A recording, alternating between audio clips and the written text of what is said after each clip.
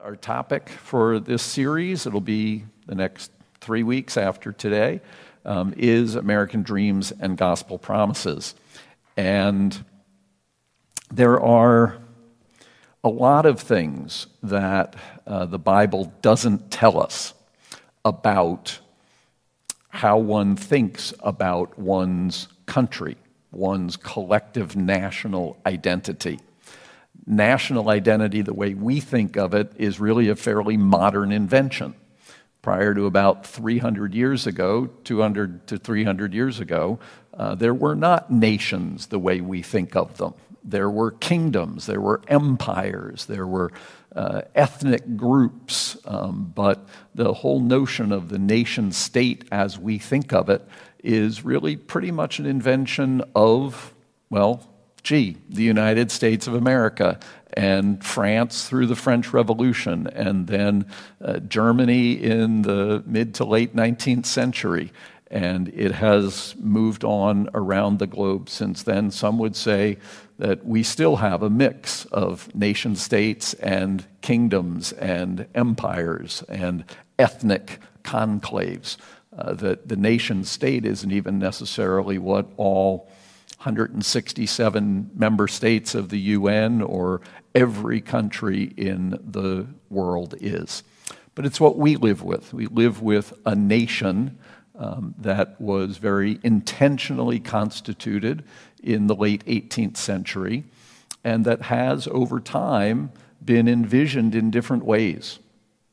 And that's what we're talking about when we talk about the American dreams of the title.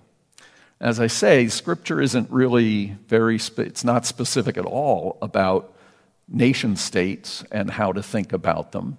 But there are a number of things where the Scripture talks about God and the people as a collective, the people as a community. And so we can take a look at how Scripture generally and the gospel as the core message of the Scriptures talks about the dynamics among a national collective and God and others who might not be part of that national collective. So let's see how clear and unambiguous Scripture is about this to get started. I have a number of quotations here that I've pulled from various sources, and we'll just run through them, and you can tell me what the clear, unambiguous theme and message is of how God thinks about national communities.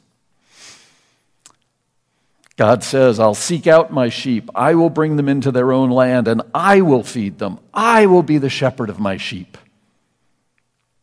Or, God also has said, "You only have I known of all the families of the earth. Therefore, I will punish you for all your iniquities. An adversary shall surround the land and strip you of your defense, and your strongholds shall be plundered. Sell all that you have and distribute the money to the poor, and you will have treasure in heaven. Then come and follow me." There is no one who has left house or brothers or sisters or mother or father or children or fields for my sake, for the sake of the good news, who will not receive 100-fold now in this age houses, brothers, sisters, mothers, children, and fields with persecution, and in the age to come, eternal life. If my people, who are called by my name, humble themselves, pray, seek my face, and turn from their wicked ways, then I will hear from heaven and will forgive their sin and heal their land. As the mountains surround Jerusalem, so the Lord surrounds the people from this time on and forevermore. For the scepter of wickedness shall not rest on the land allotted to the righteous, so that the righteous might not stretch out their hands to do wrong. This is all becoming clear and unambiguous and obvious, right? Inherit the kingdom prepared for you from the foundation of the world. For I was hungry, and you gave me food. I was thirsty, and you gave me something to drink. I was in prison, and you visited me. You know the this passage, just as you did it to one of the least of these who are members of my family, you did it to me. To all those who have, more will be given, and they will have in abundance. But from those who have nothing, even what they have will be taken away. Because you've scattered my flock and driven them away and have not bestowed care on them, I will bestow punishment on you for the evil you have done. Arise, shine, for your light has come, and the glory of the Lord has risen upon you. For darkness shall cover the earth, and deep darkness the peoples. But the Lord will arise upon you, and God's glory will appear over you. Nations shall come to your light, and kings to the brightness of your dawn. When we turn to our scriptural tradition about this topic, there is this broad range of perspectives, of resources, of Christian heritage on which we can draw to talk about God's relationship to a people and a national grouping. Now, obviously, one of the things we can do is to look at the Scripture and, to the best of our ability, recreate, trying to understand what the historical context is, what the literary references are, et cetera, et cetera. And that might clear up some of it, but at that point we're also rebuilding a context, all of which is not entirely clear to us, and we're still left with the notion of what exactly is it that makes a view of a nation Christian? And that's a tough one. In many ways, it's easier, I would suggest, and perhaps more constructive to ask, as a Christian, what's your view of humanity? Or in one of these passages, what's the view of human beings in this passage? What is your view as a Christian of who God is? What do these passages imply or suggest or assume about who God is? And as a Christian, what do we think of others? And how do these passages reflect the place of others in our understanding of a national group? When you say a Christian view of X, a fundamental question is, which Christian? Right? Which Christian? Christian as an adjective really best describes people. It doesn't best describe either ideas or ethics or politics or policies. Christian actually might best be eliminated from our vocabulary as an adjective and only kept as a noun.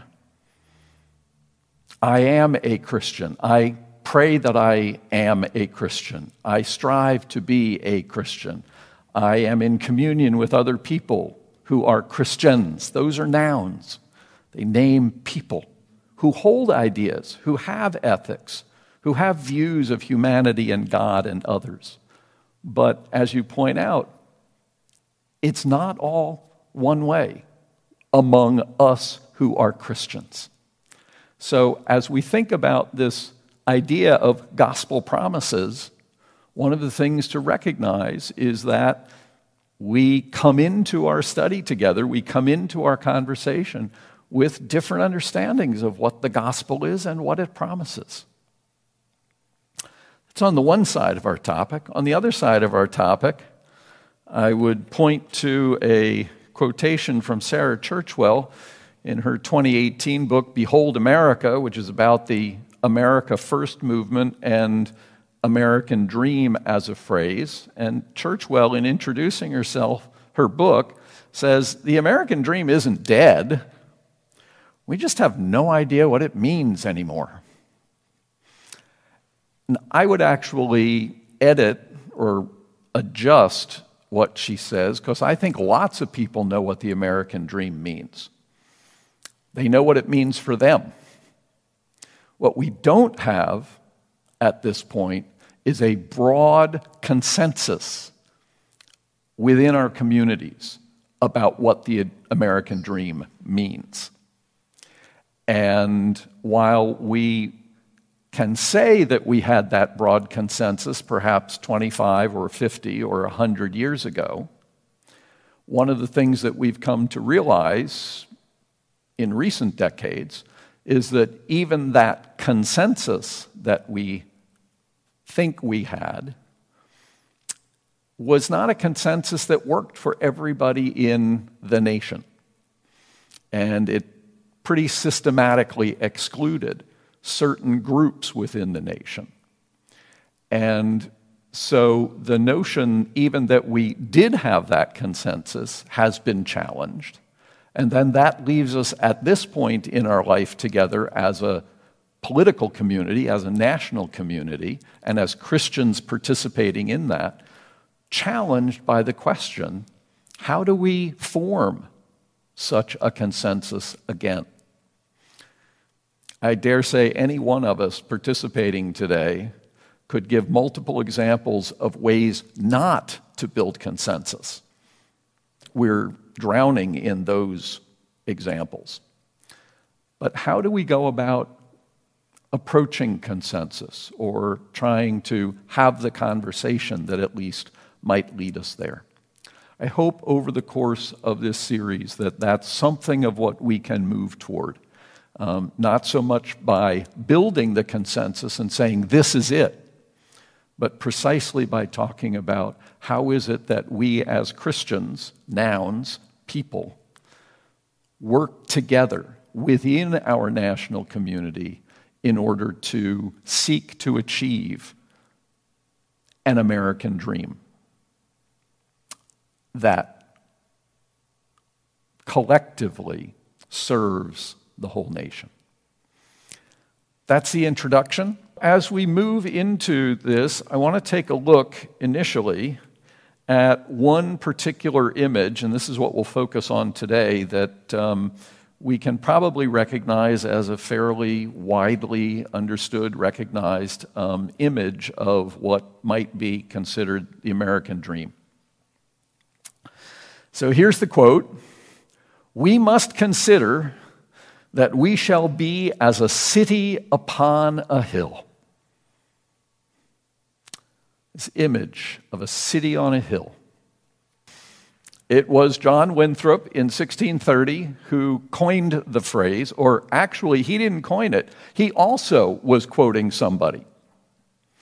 John Winthrop, who was about to set out on the Arabella, a leaky little wooden boat, with a small band of people from England who were about to settle Boston in the Massachusetts Bay Colony, and Winthrop became the governor of that colony. And before they left, he penned a sermon entitled "A Model of Christian Charity." And it is from that sermon that this phrase, "we must consider that we shall be as a city upon a hill," emerges as something of an aspiration. What will our new settlement in this old, very old place come to be?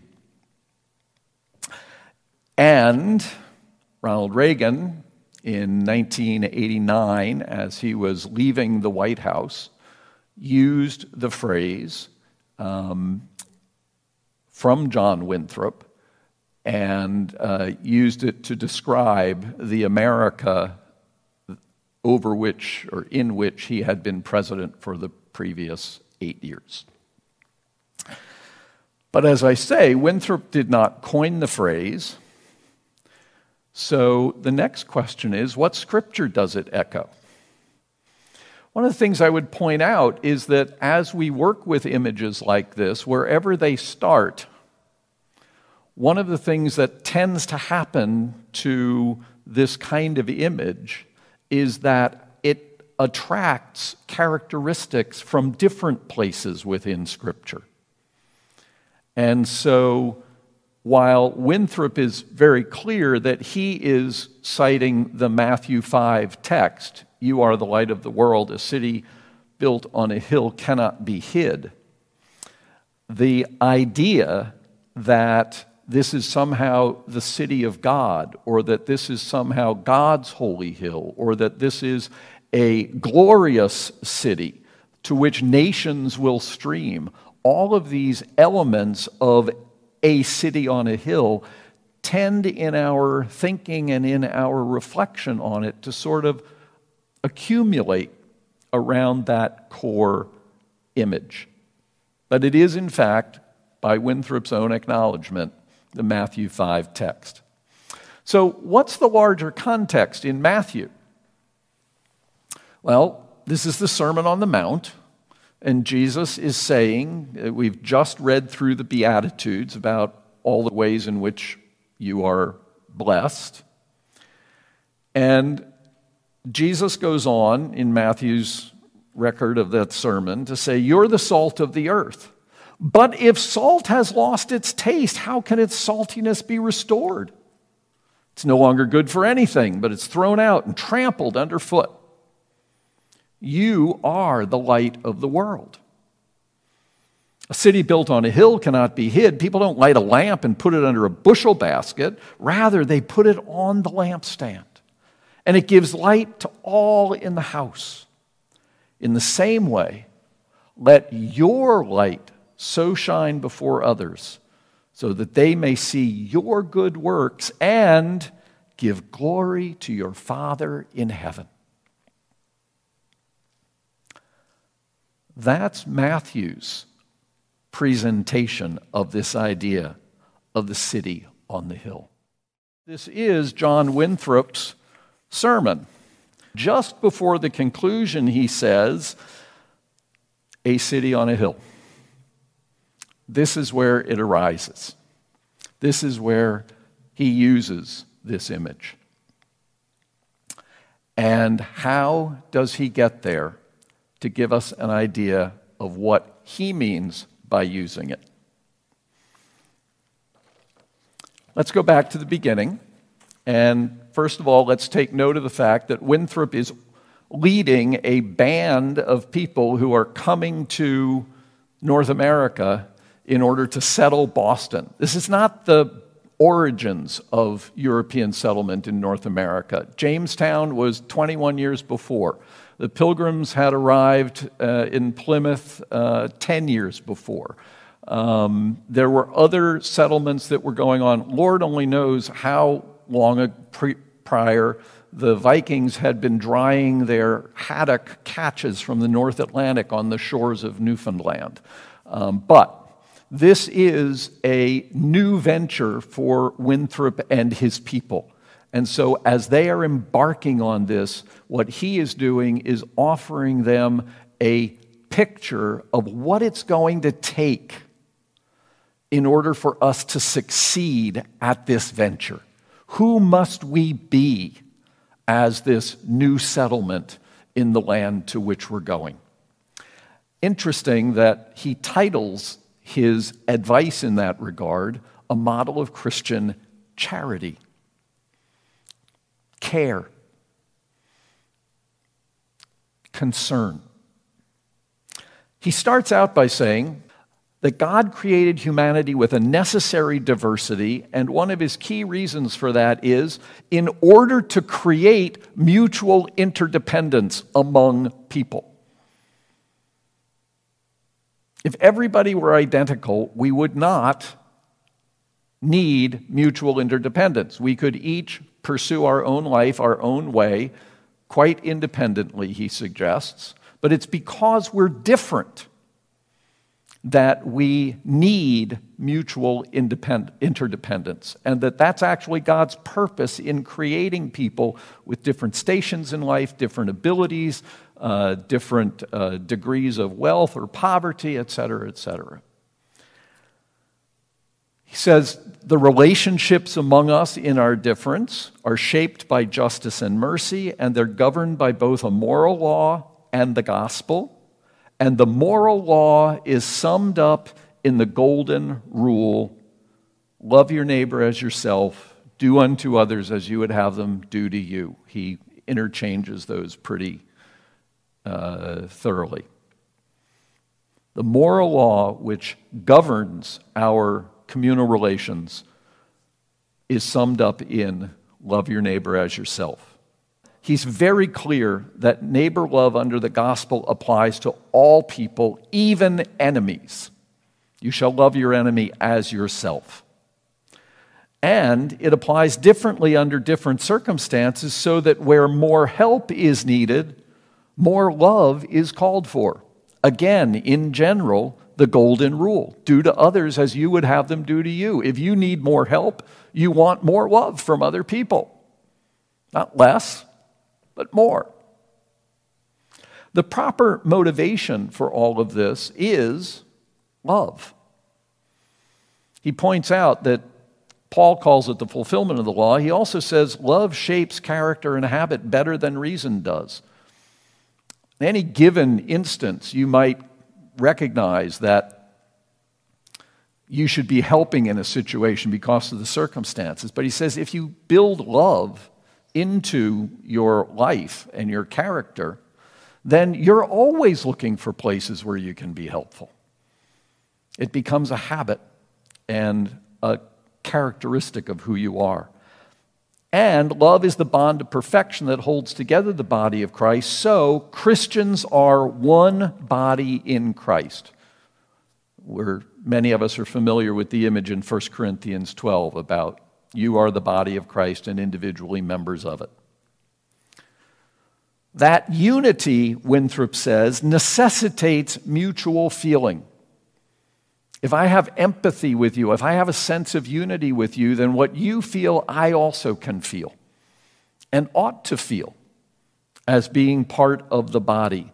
And that mutual feeling infuses the members with a solidarity of care.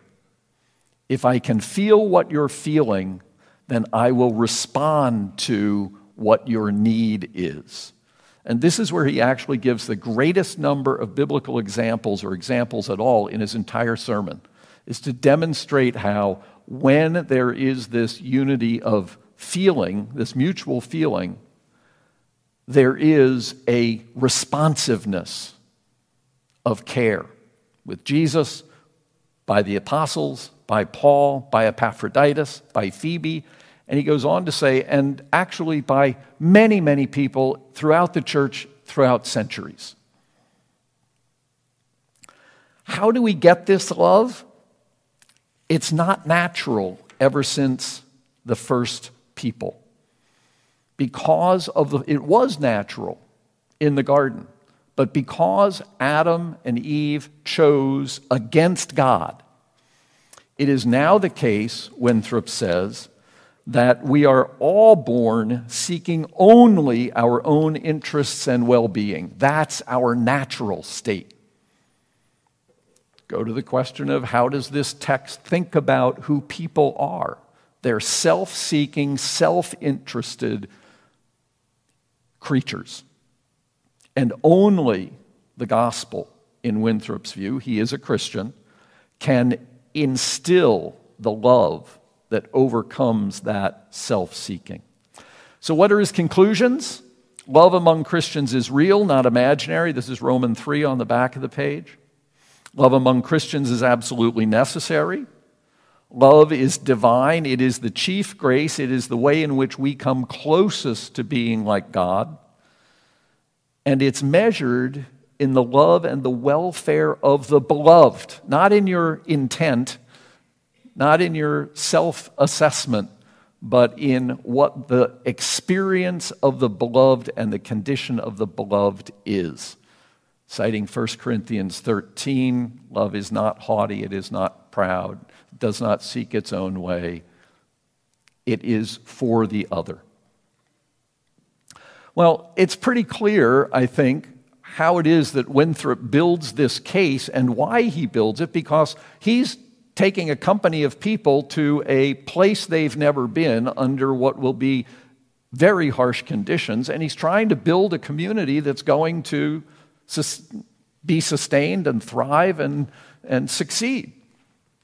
So he applies it to their situation. He says, we're a company of Christians, and what we mutually undertake now is to find a place with proper civil and church governance where public good will always outweigh private interests. Why? Because that's what Jesus and God have told us all along, is what our life ought to be like. But also because, he says, private interests cannot thrive where there is no public good. So public good will always outweigh private interests. And he says, God will not bear with failings. How is it that they could fail? The end of item E in bold. Neglect through pursuing carnal intentions and seeking great things for ourselves and our posterity will bring God's wrath. Going back to that now natural state of self-interest and self-seeking. And then he says, so how do we avoid this shipwreck? I think it's great. He's about to get on this leaky wooden boat and cross the North Atlantic. And the shipwreck he envisions is not the boat. It's what happens in the community on the other side. His general counsel, follow Micah 6:8. Do justice, love kindness, and walk humbly with God. And what does that look like? We will be knit together as one with familial affection, curtailing luxuries, our own luxuries, for the sake of others' needs, maintaining peaceful relations with mutual feeling and active solidarity. The result will be we'll be united in peace, God will dwell with us and bless us, and here it comes, you've been waiting for it, we will become a positive example or a negative example. Why? Because a city built on a hill cannot be hid. And if we fail, God will withdraw support. We will become a byword among the nations. We will give enemies reason to malign God, to speak ill of God. We will shame God's worthy servants, unlike we unworthy servants. And we will be cursed and perish from the land. That's what it is to be a city on a hill. It's to become either positive or negative example. And so he concludes with Moses' exhortation to the Israelites headed into their new place. Be faithful, serve God, and choose life, or you will perish from the land. Who wants to sign up for the city on the hill? That helps us see how Winthrop used this phrase at its origin in 1630, after we saw it at its first origin in Matthew. When does it next show up in American literature or history? The phrase actually comes into general usage in American life. Actually, it appears for the first time that anybody can identify after the sermon. It appears in the writings of a Harvard historian in the early 1950s, a fellow by the name of 1950s. You got that? 320 some years later. 1950s, Cold War America. And Perry Miller, Harvard historian, his philosophy professor at Harvard, George Santayana, credited Miller with being one of the two most brilliant students he ever had. The other one was T.S. Eliot. Perry Miller became a Harvard historian himself and actually a specialist in New England colonial history. And as he sought to write a book about the American experiment, the American nation, who this country is, he knew the history of the beginnings, but what he needed was the articulation of what this country would be from its beginning. And he went back and found Winthrop's sermon and said, a city on a hill, that's what has been the theme throughout. America's development, founding and development, is how to be this city on a hill. And Abram van Engen, who has written the story of Miller's discovery and promulgation of this as part of his book published last year, titles his book, City on a Hill, A History of American Exceptionalism. But it's the 1950s when this phrase comes into the general awareness. Interestingly, by 1979, how many of you took your English comp course or high school AP English and you used the famous Norton Anthology of English Literature? Great 2-volume work, right?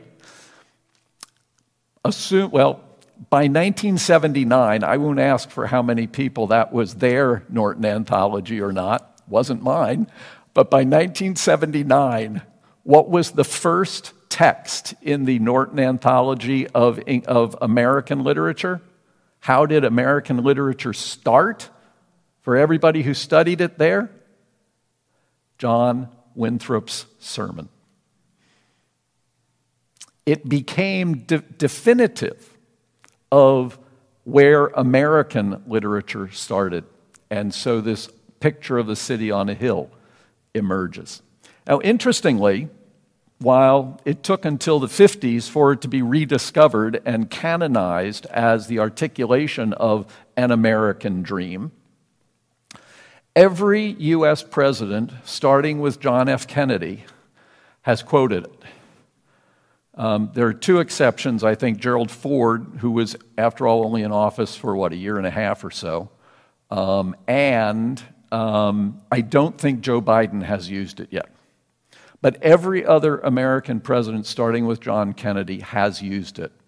And it's fascinating to see how it has been used variously.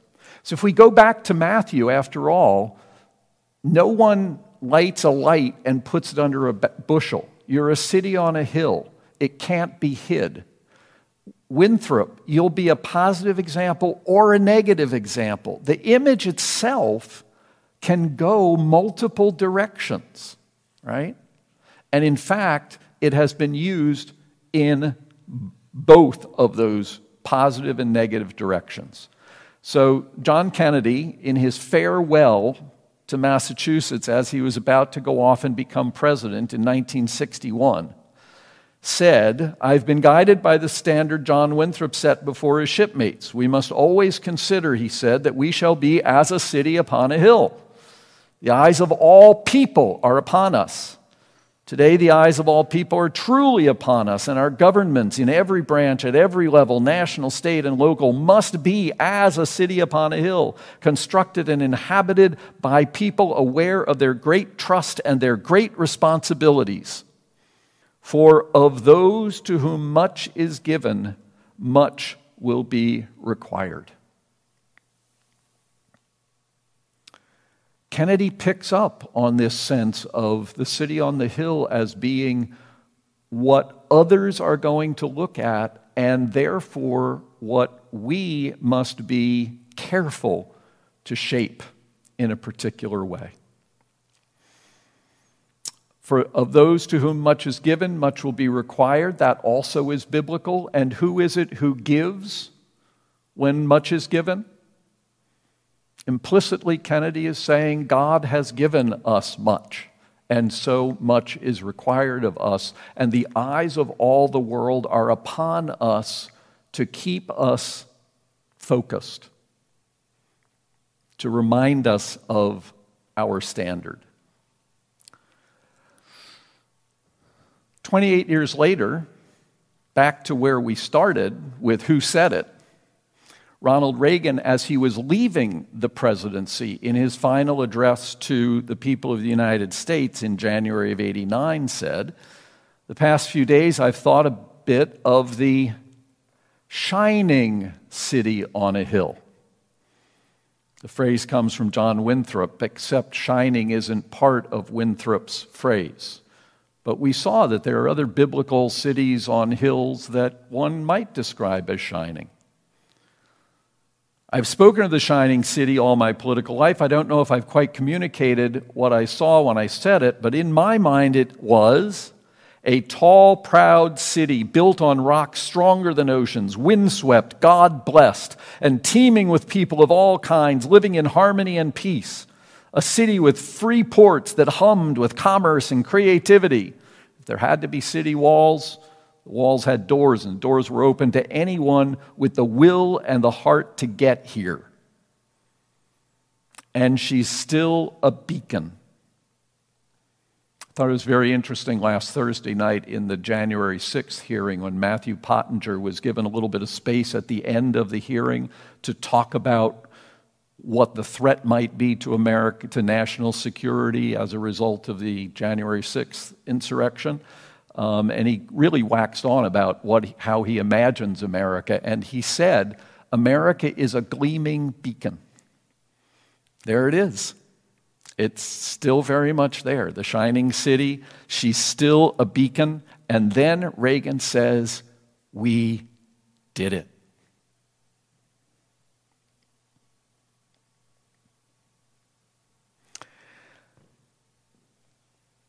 Two ways to take the city on a hill and imagine it as an American dream.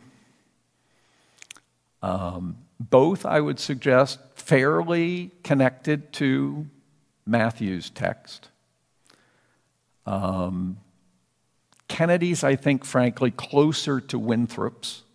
But after all, Kennedy was on the verge of a presidency as Winthrop was on the verge of his voyage, and Reagan is looking back.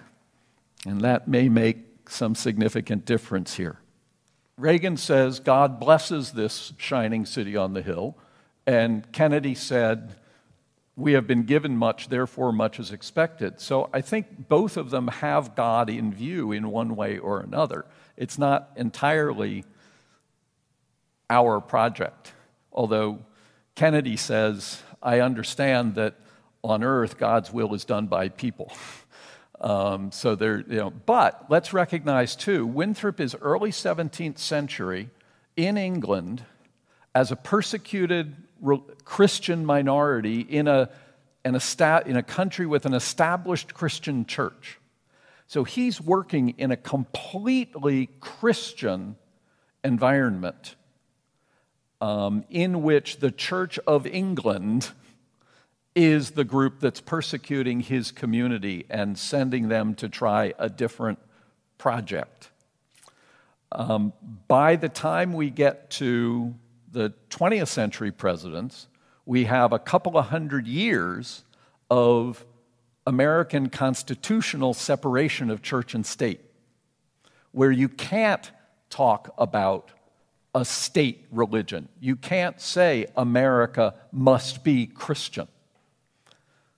Can Christians participate fully in American government, and are they afforded all of the rights of anybody else in America? Absolutely.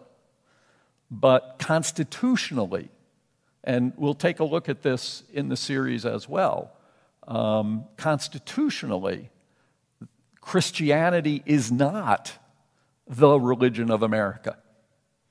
And so a president speaking in that context is going to have to speak differently from the governor, the emerging governor of a Christian colony leaving a Christian state church that is persecuting them and trying to establish a Christian community. At the same time, Winthrop is very clear that this standard of love, this justice and mercy motivated by love, applies to all people. Certainly, he says, among us as Christians, but it applies to all people. So even there, he's already recognizing a broader swath of humanity. Well, friends, thank you much. I hope this has been an intriguing and stimulating and somewhat insightful introduction to thinking about American dreams and gospel promises and where we might go with all of this. I'm looking forward to it, and I look forward to being back together with you. Thank you much.